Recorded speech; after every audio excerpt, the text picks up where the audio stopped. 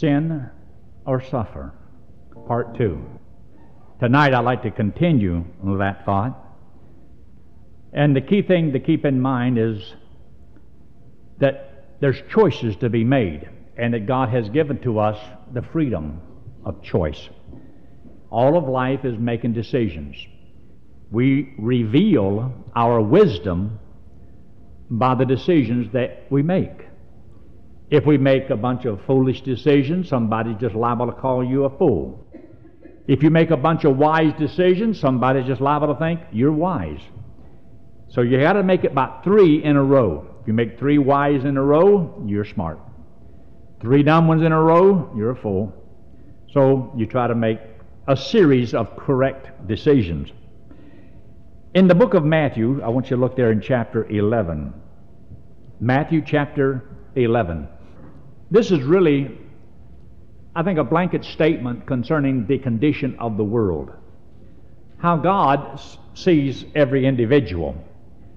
In Matthew chapter 11, he just talked about how that God is going to be judging some cities and the people of the world. And he makes this statement there in verse 28. He says, "Come unto me, all ye that labor and are heavy laden. I will give you rest. Take my yoke upon you and learn of me. For I am meek and lowly in heart, and ye shall find rest unto your souls. For my yoke is easy, my burden is light." You must be convinced that serving God is easier than serving the devil. Betty's dad told me you'll either be led by the Lord or driven by the devil. I remember in the flyleaf of his Bible he had a little statement that he had written. This book will keep you from sin, or sin will keep you from this book. Pretty good statement, ain't it? Sin will keep you from the book, or the book will keep you from sin. So you make a choice. You want the book, or do you want sin? Do you want a righteous life or a sinful life? We know from the verses that we read this morning, he said, "Be ye holy, for I am holy." And God expects you and I to seek to live a holy life. We cannot live a perfect life. And that's why God made provision that in the process of your living this holy life, you make mistakes, you do things wrong. We call it slips or error, anything you want to call it. But God has a provision for it. It's called 1 John 1:9. Anybody know how to quote 1 John 1:9? Anybody quote it? 1 John 1:9. Every Christian needs to know that verse for the simple reason that's a verse on how to correct a problem. See, not everybody will live for the Lord to the same degree. But every Christian will have some faults in his life, make some bad decisions. So what are you going to do when you make a bad decision? Well, the first one that you need to make is to have an honesty between you and God. That means that you confess it to God, and God says that He will be just to forgive us and to cleanse us from all unrighteousness. You know where it's found now. You know what it says now. But that's a verse every person needs to know. Every Christian needs to know that verse, because, see, that's the verse for you to get things right with the Lord. And the reason is because everybody will do things that are not right for the Lord. But he says, "My yoke is easy and my burden is light." Now go all the way back over there to the book of Peter, 1 Peter. The book of 1 Peter. As we studied this morning about this subject of suffering, because after you've trusted Christ as Savior, you've got a choice. It's the same thing like telling a teenager, "Johnny, take out the trash." All right, Johnny's got a choice. 1, take out the trash. 2, don't take out the trash. If he takes out the trash, he's blessed, you're blessed, everybody's happy. And he inherits a blessing. But if he doesn't, he makes the wrong choice, then he has to suffer for his sin. So you can either suffer for doing right or suffer for doing wrong, but suffer you will. Now, on the screen up here, and I've showed you this before. All of our life, as you live upon the earth in a body of flesh, this is called a time of suffering. Glory will follow later. Christ, when he came, the Bible says that they studied the Scriptures to see and discern the times when the Spirit which was in them did signify the sufferings of Christ and the glory that should follow. This is the kingdom upon the earth that is coming. We are right here, right before the rapture. 7 years later, we could be into the kingdom. That's not far away. But this is a period of glory. The King from heaven coming in all his power, all of his glory to the earth. He comes here as a lion. Here he came as a lamb. So here as a lamb he was crucified, suffered, glory. You and I are supposed to believe that for us to get through the period of time that God has given to us, wherever we find ourselves in this life upon the earth, this is where we are. Now after us, there'll be people that'll be here. There'll be other people that'll be here. Whatever time period you find yourself in, you have a certain responsibility. And that responsibility is to God that made us and put us here and told us what to do. Now we can follow people and do whatever people does, or we can do whatever God says. But God says you can choose. If you choose to do what I say do in this life, you will perhaps suffer wrong from other people who will not like what you say or do or the stand that you take. So there's a price to pay. But if you don't suffer by doing what's right, then God says you're going to sin because it'll be rebellion. So when people wrong us, I can either choose to do wrong to them, or I can choose to suffer the wrong they did to me. God does not want you and I making things right with everybody who wrongs us. I believe if you wrong someone as a child of God, you should make it right. But you can't make somebody else make it right, because they may not do that. They may not have strong faith in the Lord, so therefore they're not going to come to you, maybe apologize, look, I was wrong, I'm sorry, and all. They may never do that. What are you going to do? Well, you can't be responsible for what they do. You are responsible for what you do. So therefore, as a child of God, you and I have this responsibility as a Christian. Now look there in 1 Peter chapter 4. Look in chapter 4. In verse 12. Now much of the scripture in 1 Peter is talking about suffering. And the word suffering is the key word in the whole book. It's mentioned about 15 times. And so God says that marriage, believe it or not, is one of the illustrations that's given here of where a Christian will be tried more than any other. Why? Because you live your life, most of it will be, you will live as a married individual. Most of us in this room have lived most of our lives as a married person, except somebody never got married.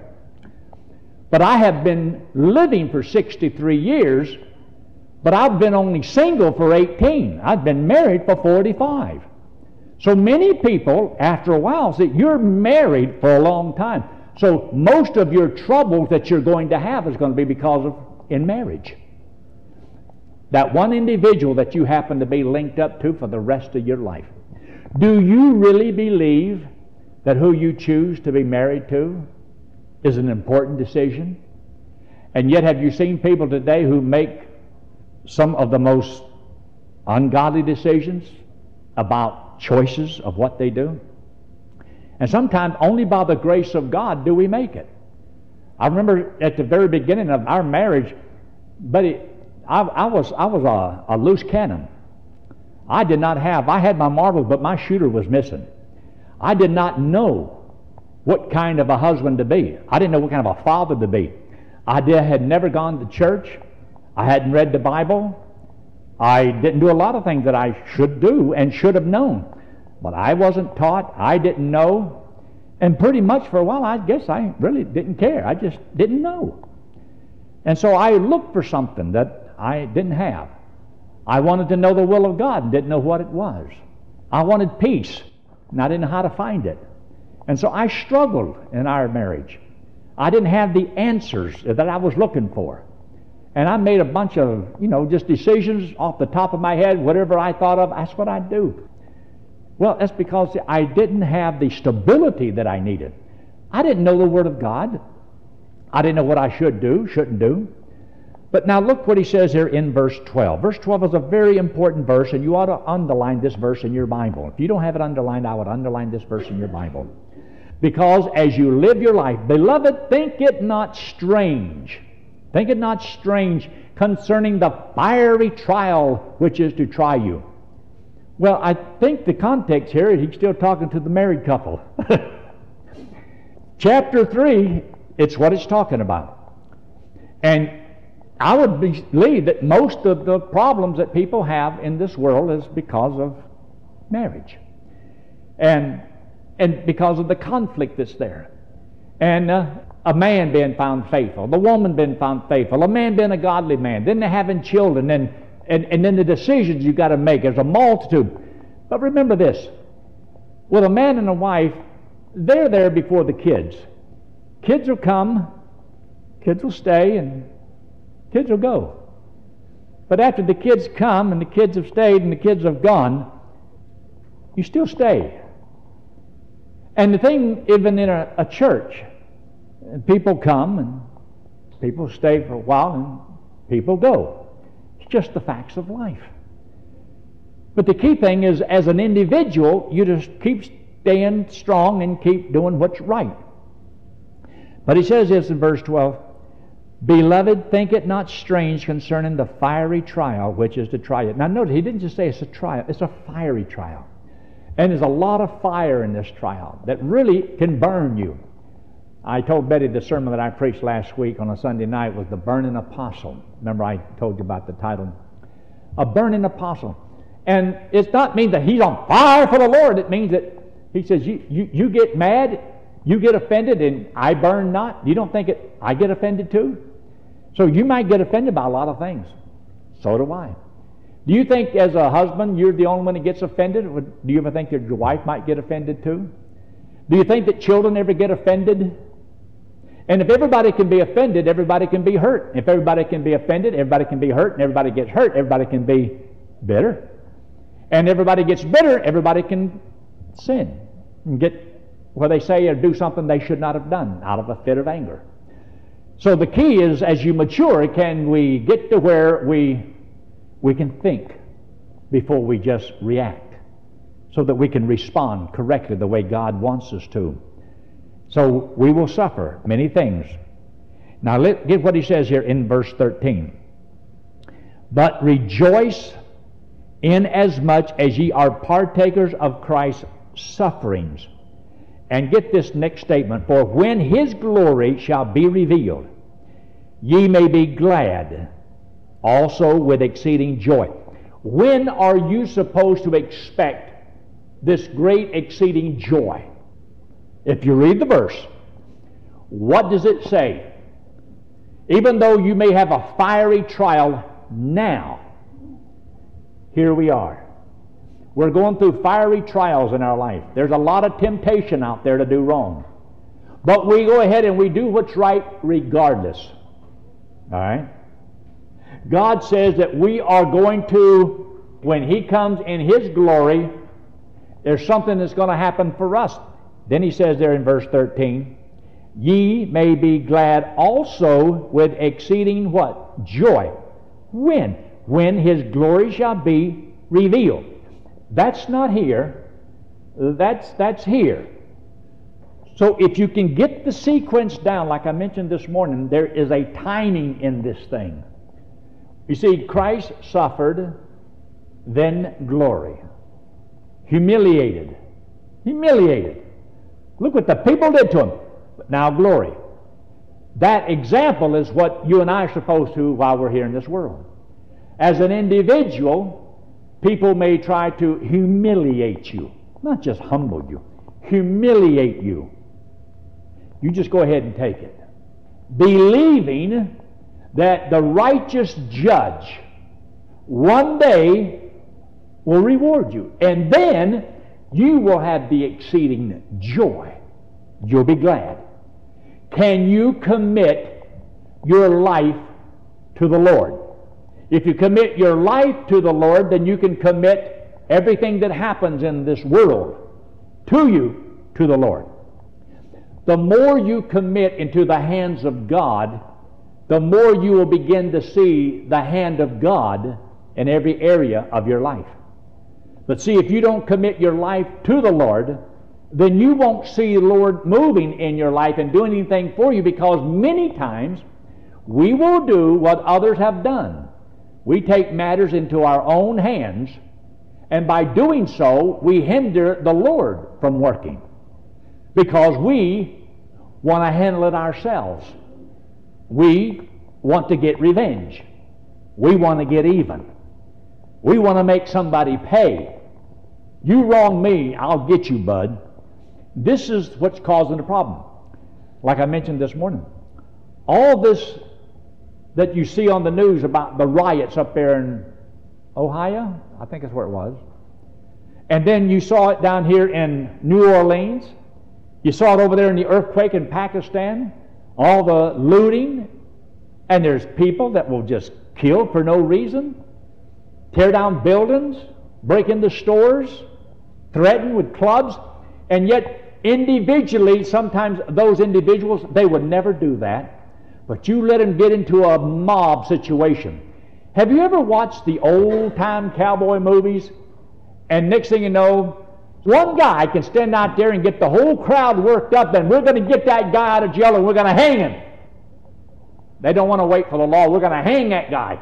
And sometimes they get the wrong guy and they hang the wrong guy, you know, and there's always got to be the hero that comes in there and saves the day. Well, this is what people do. They're not trusting the law to work. But anyway, the way people are, they will have a mob mentality.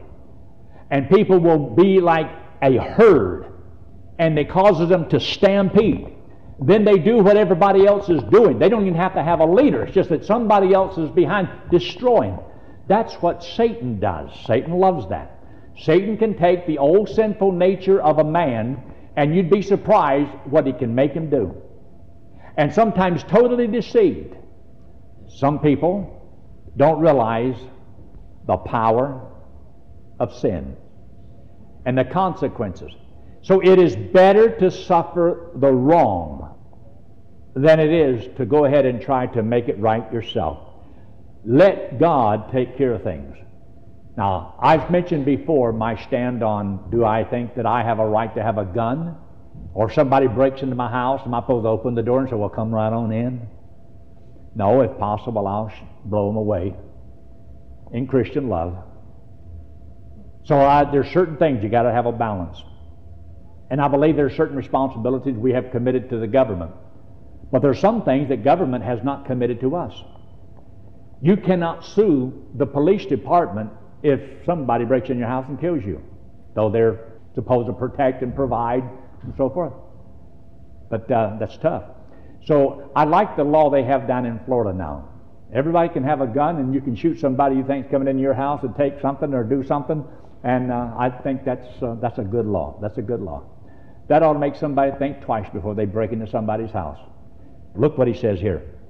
In verse 14, he says, if ye be reproached for the name of Christ, happy are ye. For the Spirit of glory and of God resteth upon you. On their part he is evil spoken of, but on your part he is glorified. So they may turn against you for something you say or do that's right, and you may be made ashamed. But you see, God is glorified because of what you did. God says that is a way of you showing other people you trust God.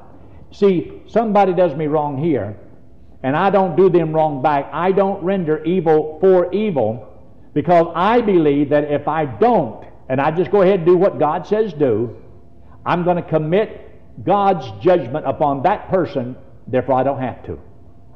And I'm going to trust the Lord. God says, I am going to have praise, honor, and glory. One day, it's coming, it will happen, and then I will have this exceeding joy. Now, if you believe the Word of God, then you can do that. If you don't believe the Word of God, you will not do that. So instead of suffering the wrong, you're going to sin by trying to make it right. So it's a choice. But if you sin against God or sin against people, then God's going to have to chasten you. This is where the chastening comes from. Look now in verse 15. But let none of you suffer. None of you suffer as a murderer, as a thief, or as an evildoer, or as a busybody in other men's matters. If you want to talk about suffering, just get your nose into other people's matters, and I guarantee you, it won't be long before you'll be suffering, because somebody's going to paste you right in the nose and say, keep your nose out of my business. Have you ever had somebody tell you that? I remember one time I went to deal with a man, and he told me, he says, look, preacher, mind your own business and keep your nose out of mine. I says, my business is putting my nose into your business, and I will too. I was a little cocky back then. It was probably 25 years ago. And I believe that my responsibility is to be about the affairs of the Lord, and I'm supposed to preach the book, live it, rebuke, you name it, and I'd do it. And I remember one day a kid came to ranch. Had long hair. And back then there was a lot of hippies. All of them had long hair. Anyway, this here one hippie, he got his purse and he was walking down the street and saw a bunch of guys, Georgia rednecks, down there on the corner. He walked up and he says, hi, how y'all doing? He said, we're killing all the sissies. Is that right? That's the true meaning of repentance. He changed his mind. But this here one hippie, he was kind of lost, just couldn't find himself. Dad couldn't get him to get a haircut, wouldn't get him to take a bath.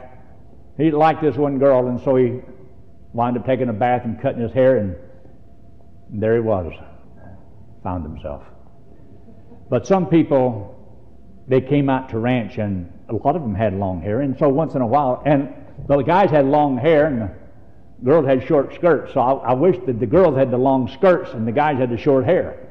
But they were kind of getting it mixed up back then. They were all kind of messed up. And I was answering questions. I opened it up, and this here one kid, he raised it, and he said, what do you think about long hair?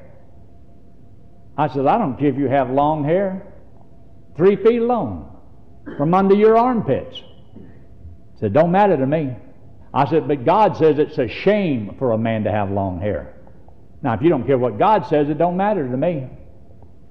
And I left it at that, because he asked kind of smart, and I answered him that way. Anyway, I thought everything was over with. Finished the ranch meeting, had some kids trust the Lord. Well, I went home, went to bed. It must have been 11 o'clock at night or so.